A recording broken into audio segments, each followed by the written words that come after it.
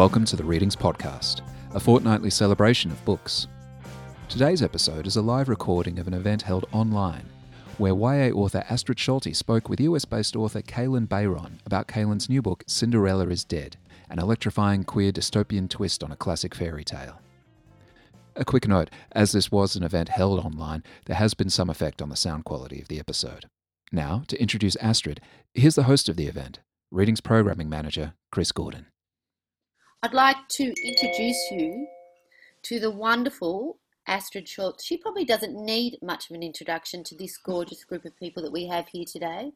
But you need to know that she's a young adult writer. She specialises in fantasy and science fiction. Her last book was so good, Four Dead Queens.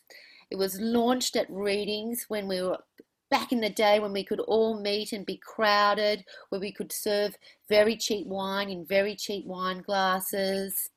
But now, my friends, we are able to bring you authors from across the world. Astrid, over to you. Welcome. Enjoy. Thank you so much, Chris, and thank you to Readings and Bloomsbury for having me here. I am so thrilled to introduce Kalynn Bayron, author of the wonderful queer dystopian Cinderella Is Dead. It's out now, as in today, with Bloomsbury. So, congratulations. Thank you. So first off, I want to say congratulations on the release date.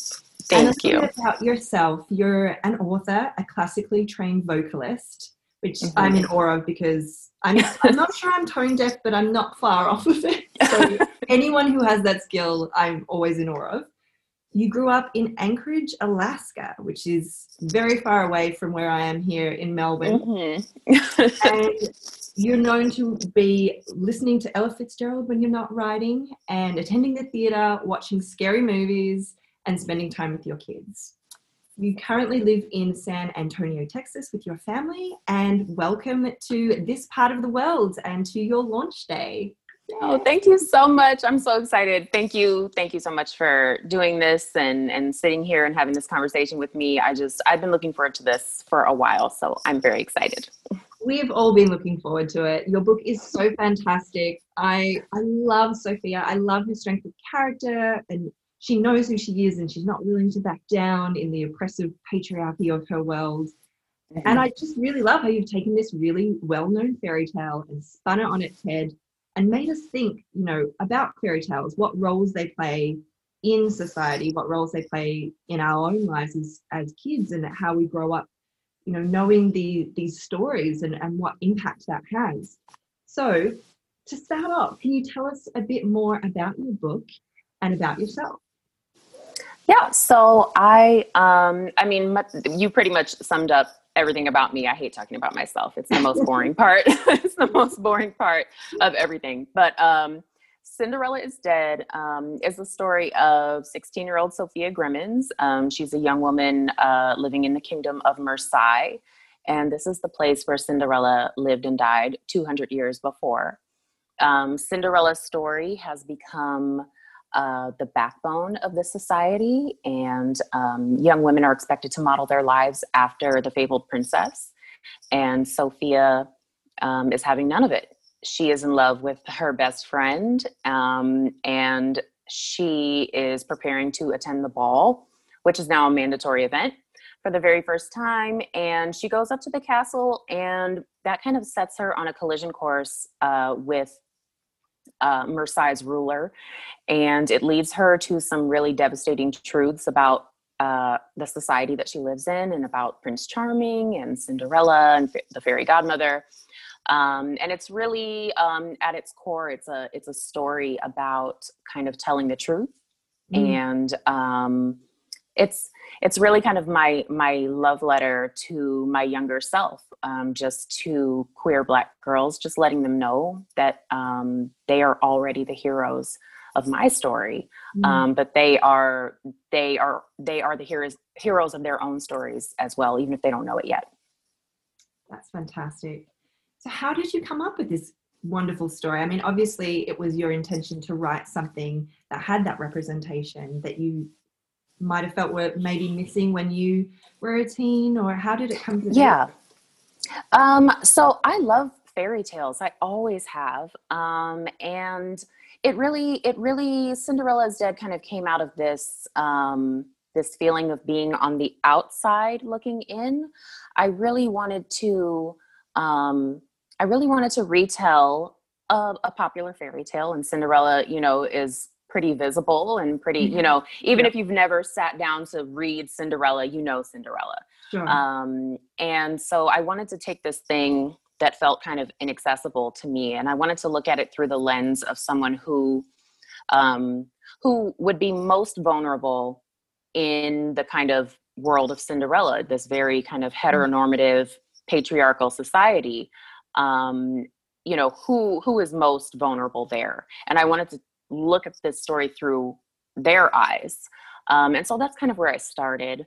And I'm just a huge fan of like hidden histories and kind of twisted, fairy tales, and Wicked is like my favorite retelling, reimagining, I love the book, but I also, the stage play is, the stage production is fabulous. So I kind of wanted to roll all of those things, into this story. And so that's kind of where it started for me. Bit of a side question that's just popped into my head. Would you or could you see one of your books, or particularly this book, being adapted into a musical, seeing you do have that musical background? Is that something you'd be interested in doing? I would love to do that. Like, that would be a dream come true. Now, I don't know that I am like specifically, like, I'm no Lin-Manuel Miranda. I'm not, going to write, the most amazing, stage production ever. But I think it's something that I would like to explore, because, I'm constantly thinking in this very kind of theatrical way. Even when I'm writing, I'm thinking about, it's very visual for me, and, music also plays a huge role in that. And I love to listen to soundtracks and things like that when I'm writing. So yeah, that would be awesome. I would love to do that. That would be so cool. We need like more YA musicals. I think that would be cool. Yes. I'm a huge musical fan too, so that sounds my alley. Yeah. So with fantasy, world building is so important because it helps ground the readers and it allows them to suspend disbelief and follow you on this journey. What was your process for building the world in Cinderella Is Dead? So, so I knew that I wanted this world to be recognizable. In the really kind of early drafts of this book, we were much closer in time to the events of Cinderella. I knew that I wanted to treat it like a real event that had happened in this kind of fantasy setting.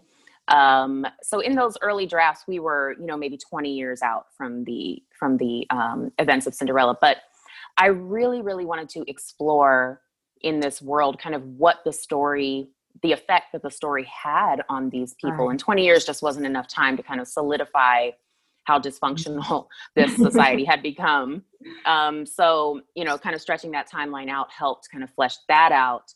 But the main thing was, I wanted people to feel like they were in a familiar place, but also to recognize that there was something, it's this fairy tale setting, but there's something very kind of insidious right under the surface. And, unfortunately, a lot of the examples that I kind of included are real world examples, things that really have happened and continue to happen. So all of that is kind of tied in. And I wanted to incorporate magic, but I wanted it to be more secretive and more, the people who are selling potions and things like that are not really legitimate. It's more, it's more of a show. So I wanted to include that too. I just wanted to make sure that I could continue to kind of peel away the layers of what this society had become based on this fairy tale that everybody knows and everybody kind of loved. And I really wanted to show how much of a devastating impact that it has had on everybody that lives there. So that was my main kind of thought when I was kind of doing the world building here. Awesome.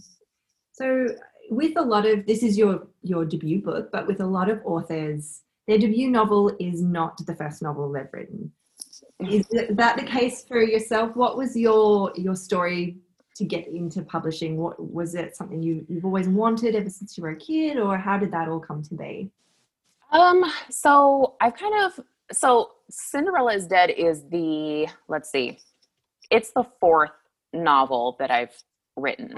And none of those other novels should ever see the light of day. They should definitely be burned. You know what I mean? Yeah, I know that feeling. Yeah. So, but this, I think that sometimes so I always knew that I wanted to be kind of a storyteller. I wasn't really sure what the medium would be because I studied music in college. I was I'm still into music. It's still something that I'm very passionate about, but, I wanted to take a stab at writing. And, the thing is for me, kind of the stories that I read growing up,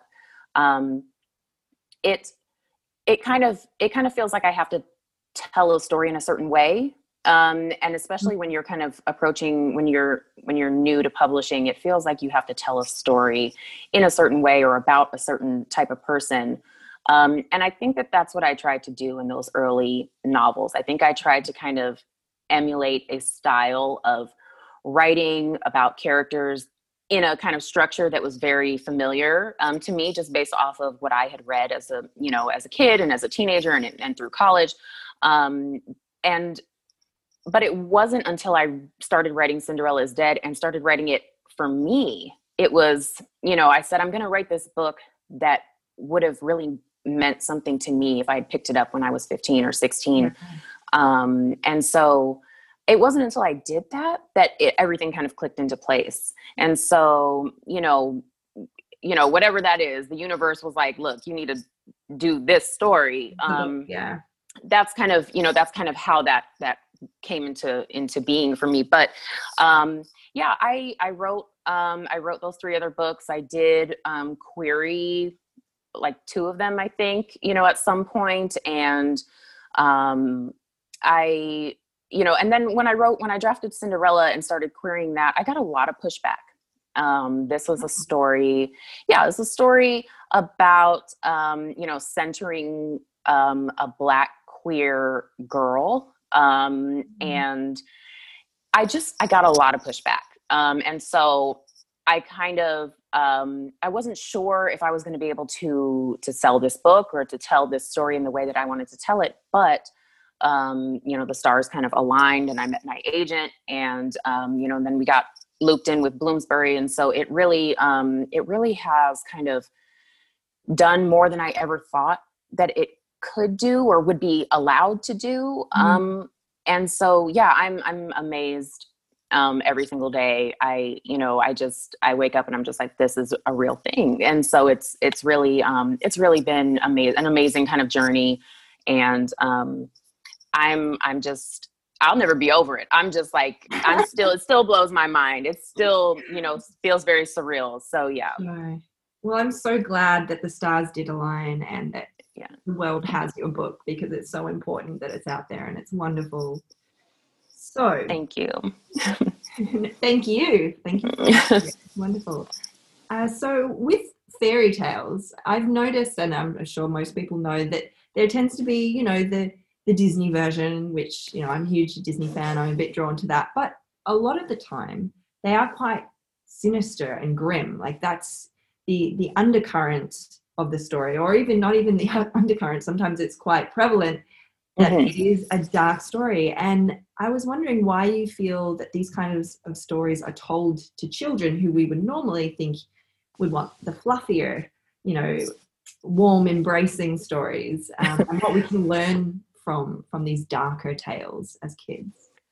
Yeah, I'm a huge fan of horror. And some of these fairy tales are really very, like, you could totally group that into that genre.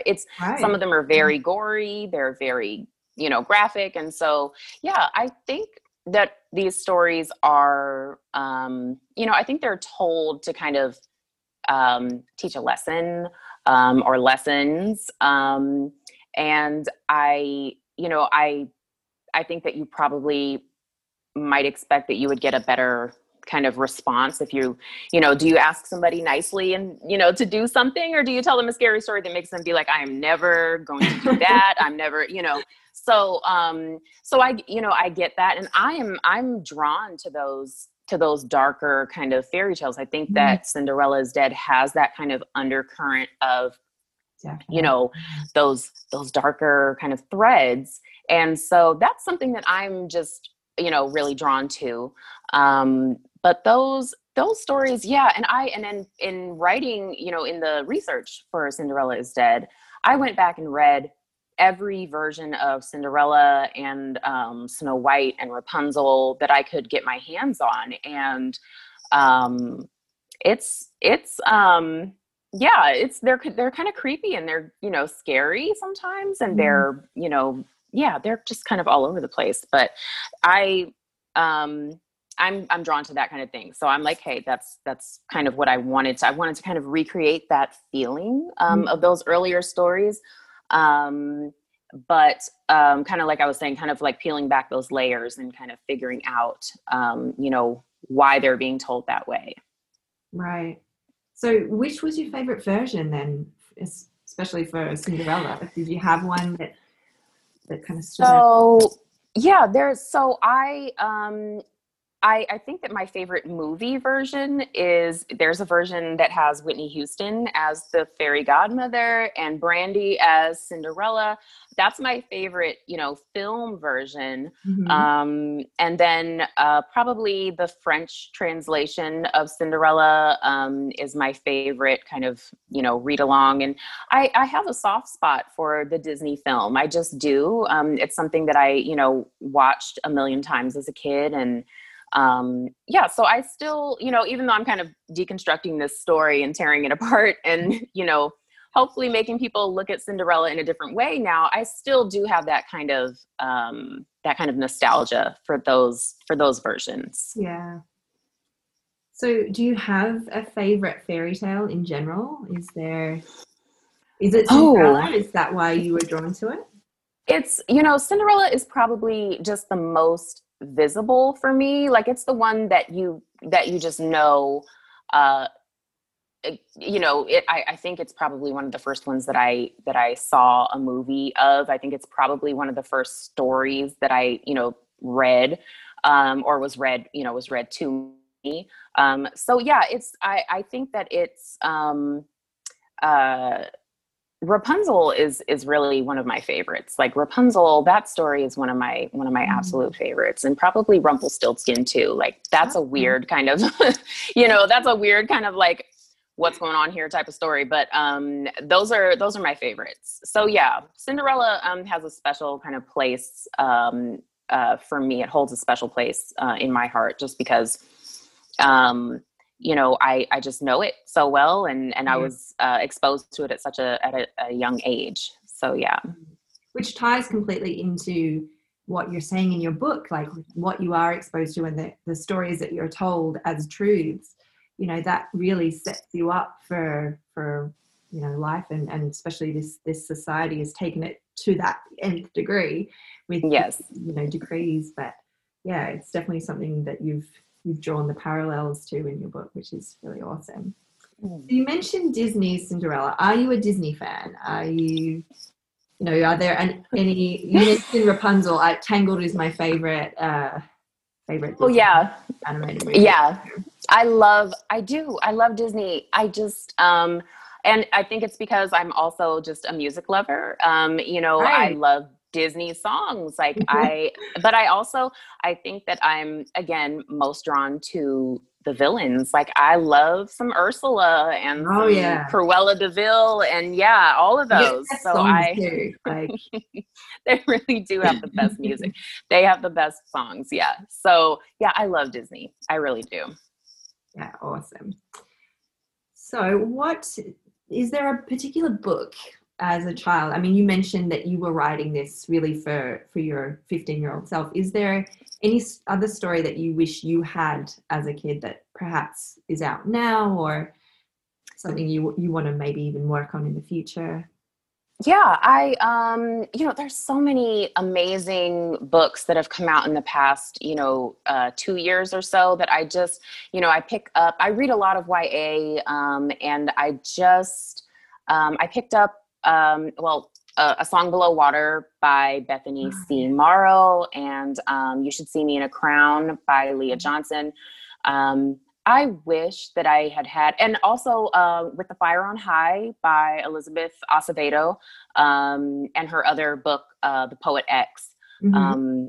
I return to those two books just over and over and over again. I wish that I had these choices, when I was younger.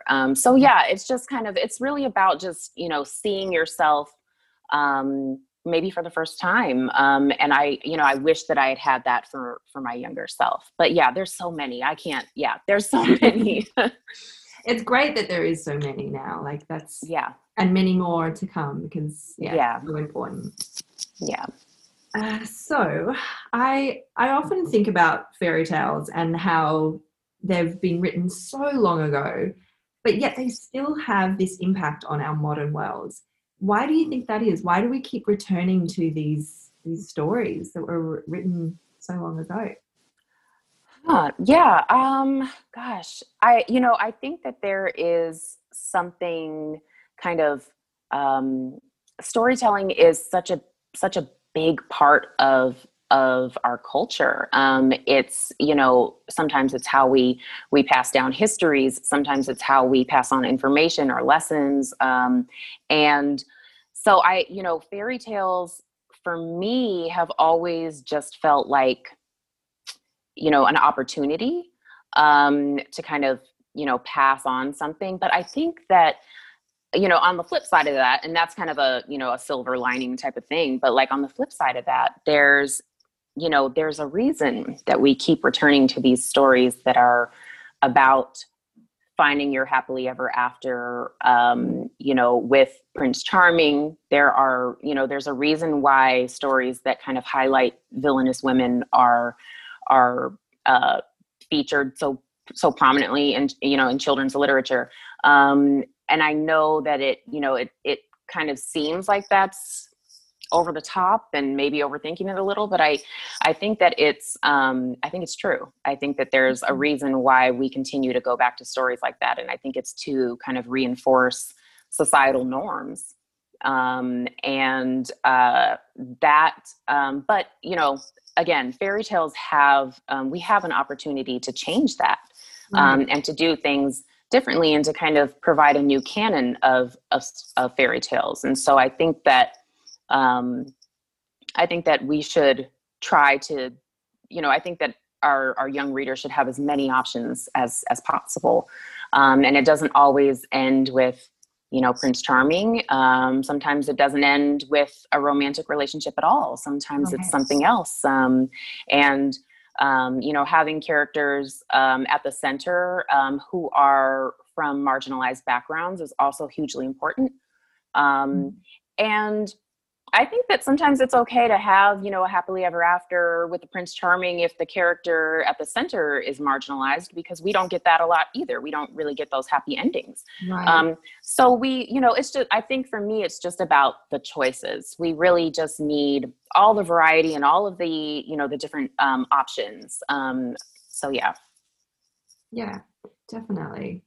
I mean, I feel like you've kind of touched upon this, but what are the main themes and messages you hope readers will take away from Cinderella Is Dead?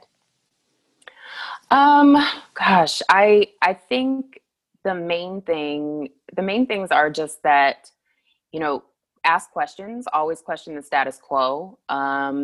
It's, just because we've been doing things the same way for so long doesn't mean it's right, doesn't mean it's the only way.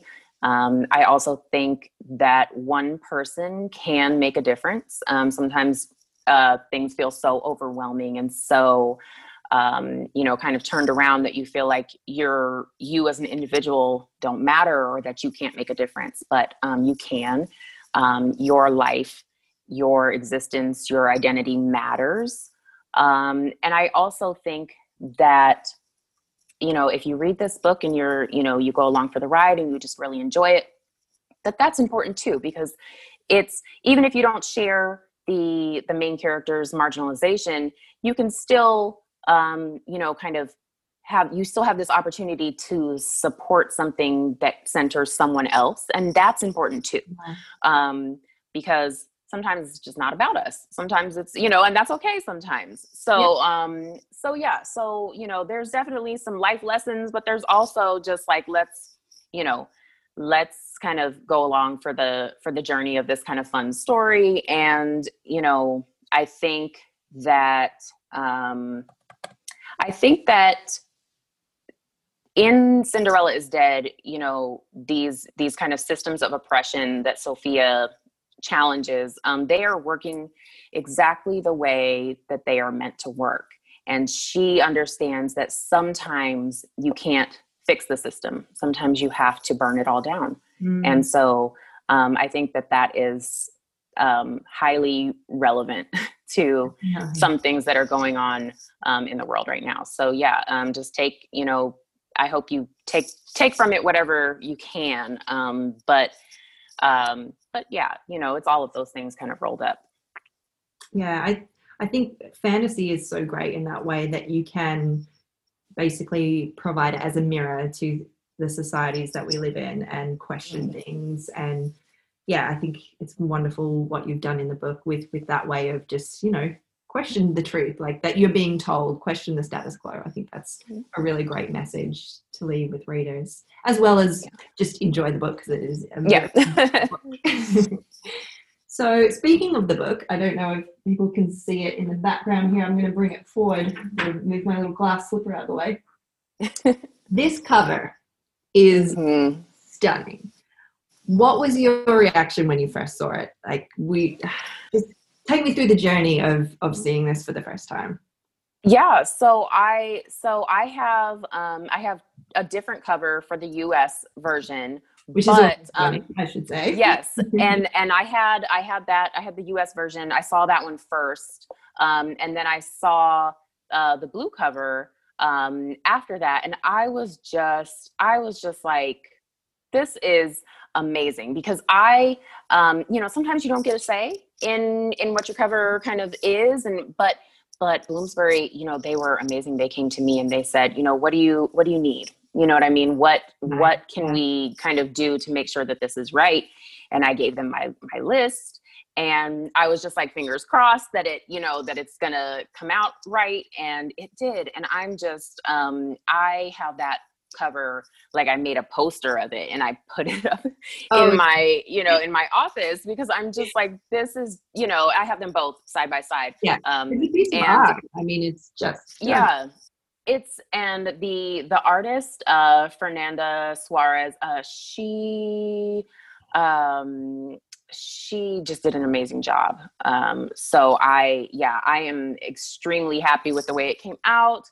And I don't think, you know, I couldn't have asked for anything better. It's amazing. Yeah, it's gorgeous. I love it.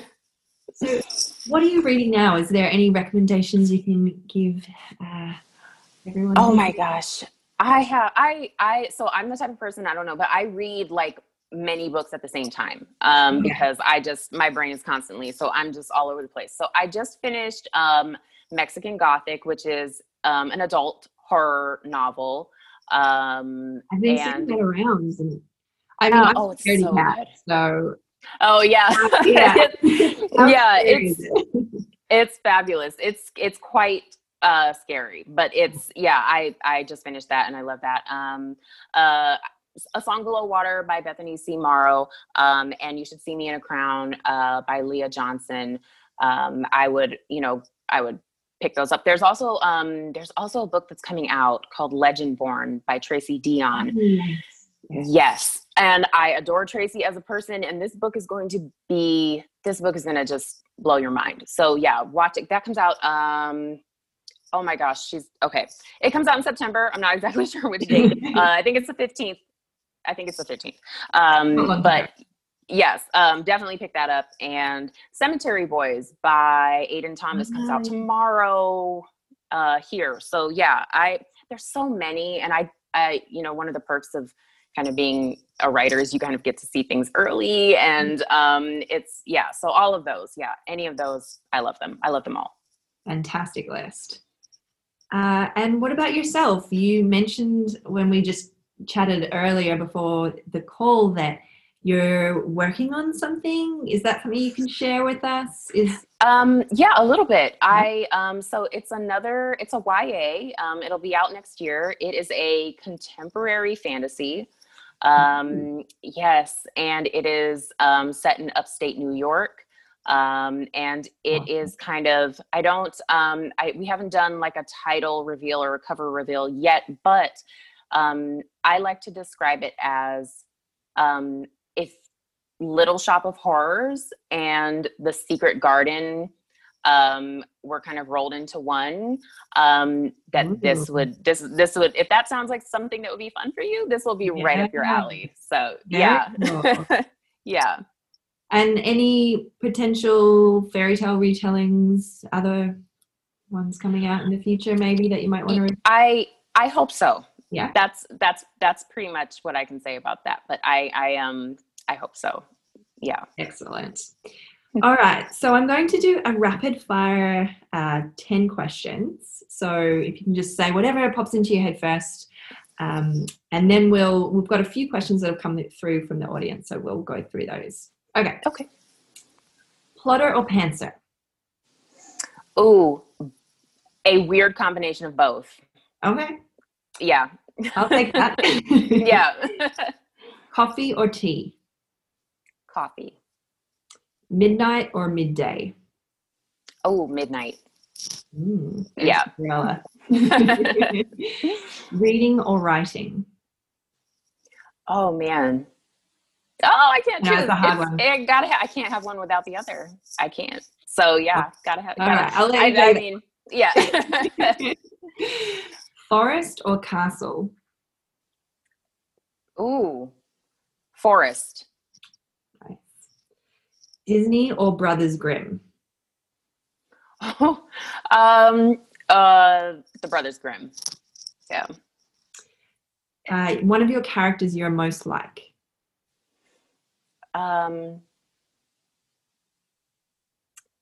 Probably Sophia. Yeah. Cool. Yeah. Ruby slippers or glass slippers?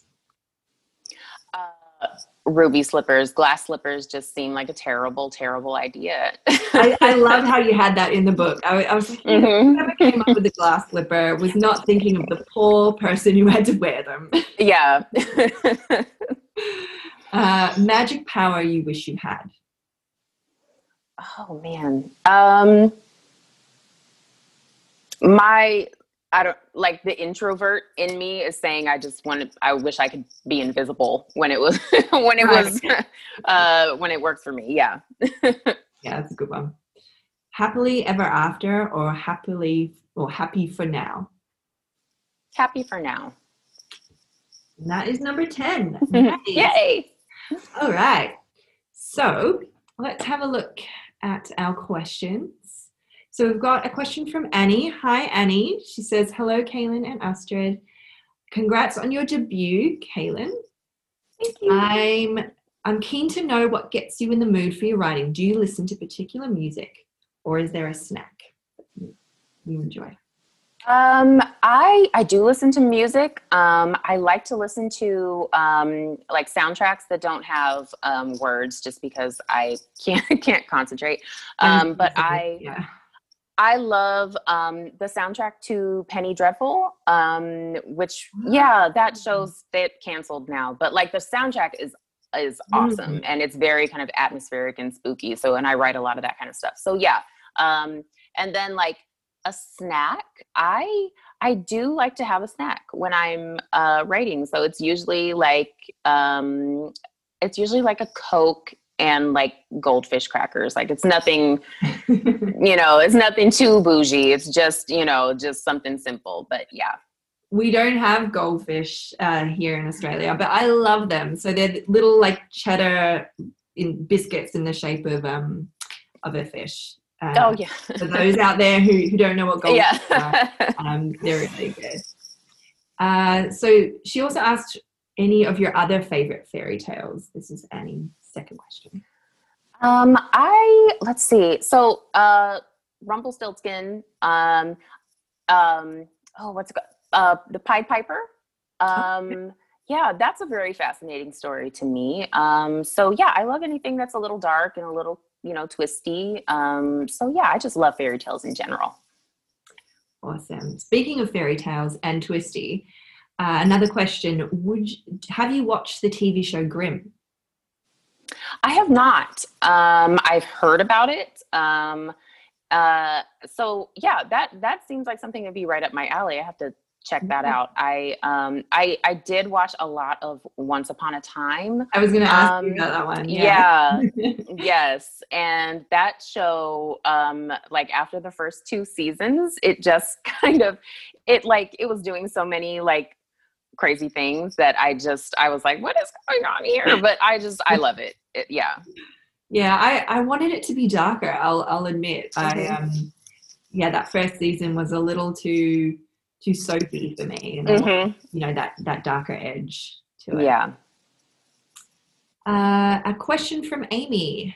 If Kalynn could retell any story, not just a fairy tale, from a sitcom to a book someone else wrote to a musical. Sorry, I worded that weirdly. I'm not wearing my glasses. This is why I'm squinting. Okay. I really should be wearing them.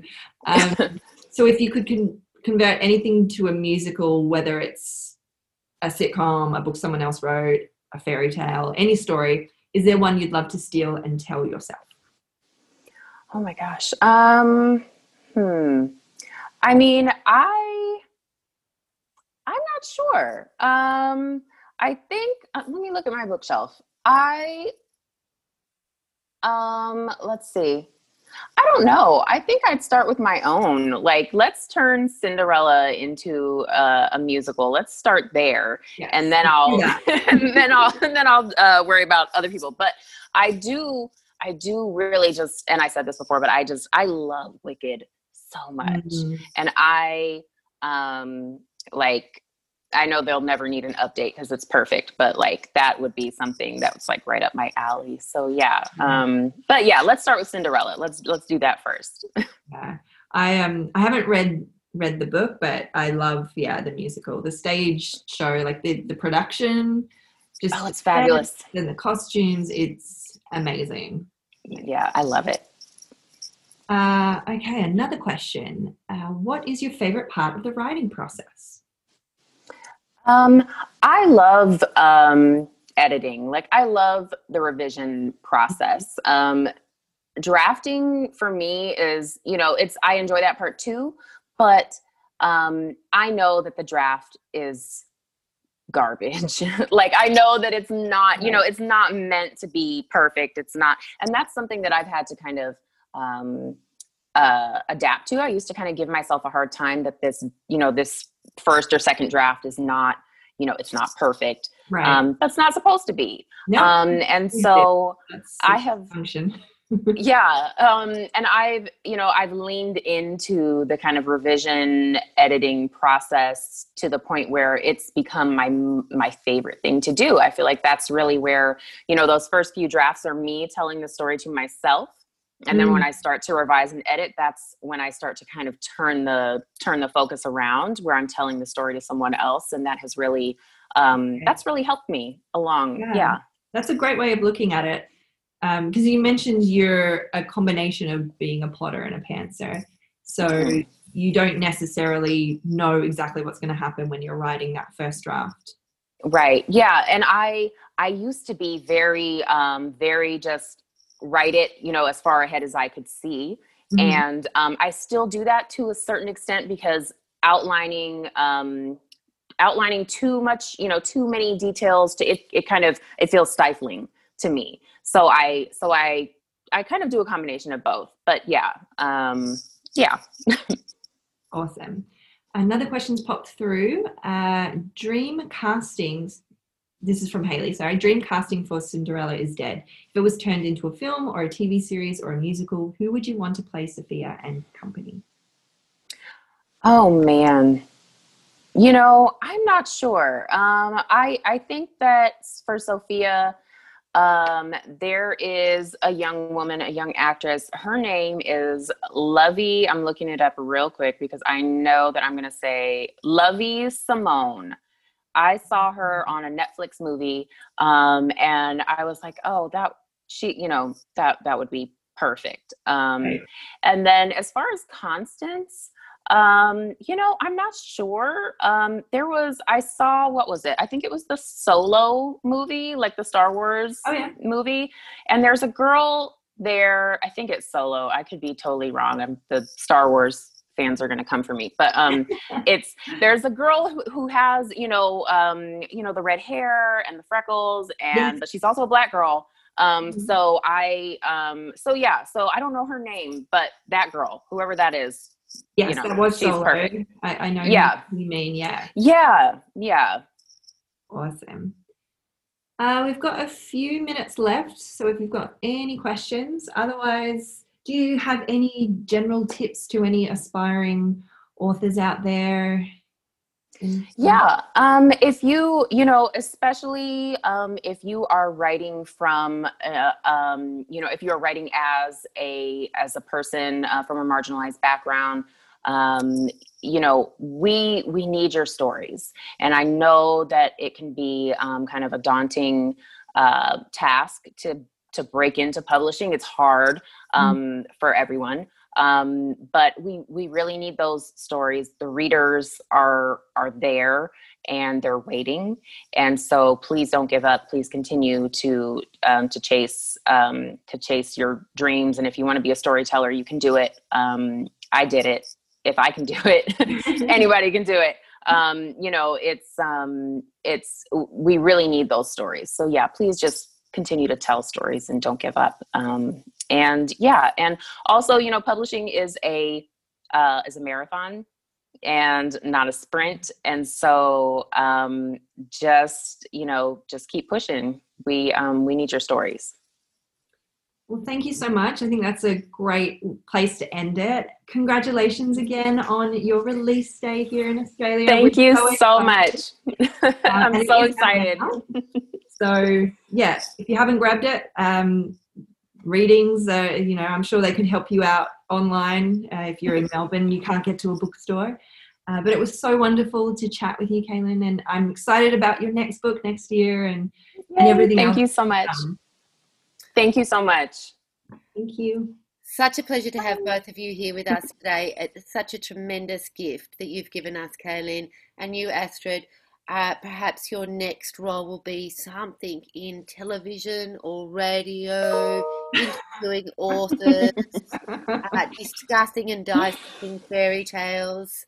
I'm sounds good to me. To you both, you wonderful, wonderful women, on behalf of Bloomsbury, on behalf of Readings, and of course on bloody Zoom, a treat. Thank you so much for joining us, everyone out there.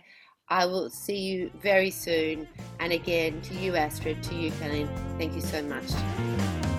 Thank you. You can stream previous episodes of the Readings podcast on our website, where you'll also find all kinds of bookish recommendations and plenty of great books, music, film and TV. While there, you can sign up to our e-news or to receive the free monthly print newsletter, The Readings Monthly.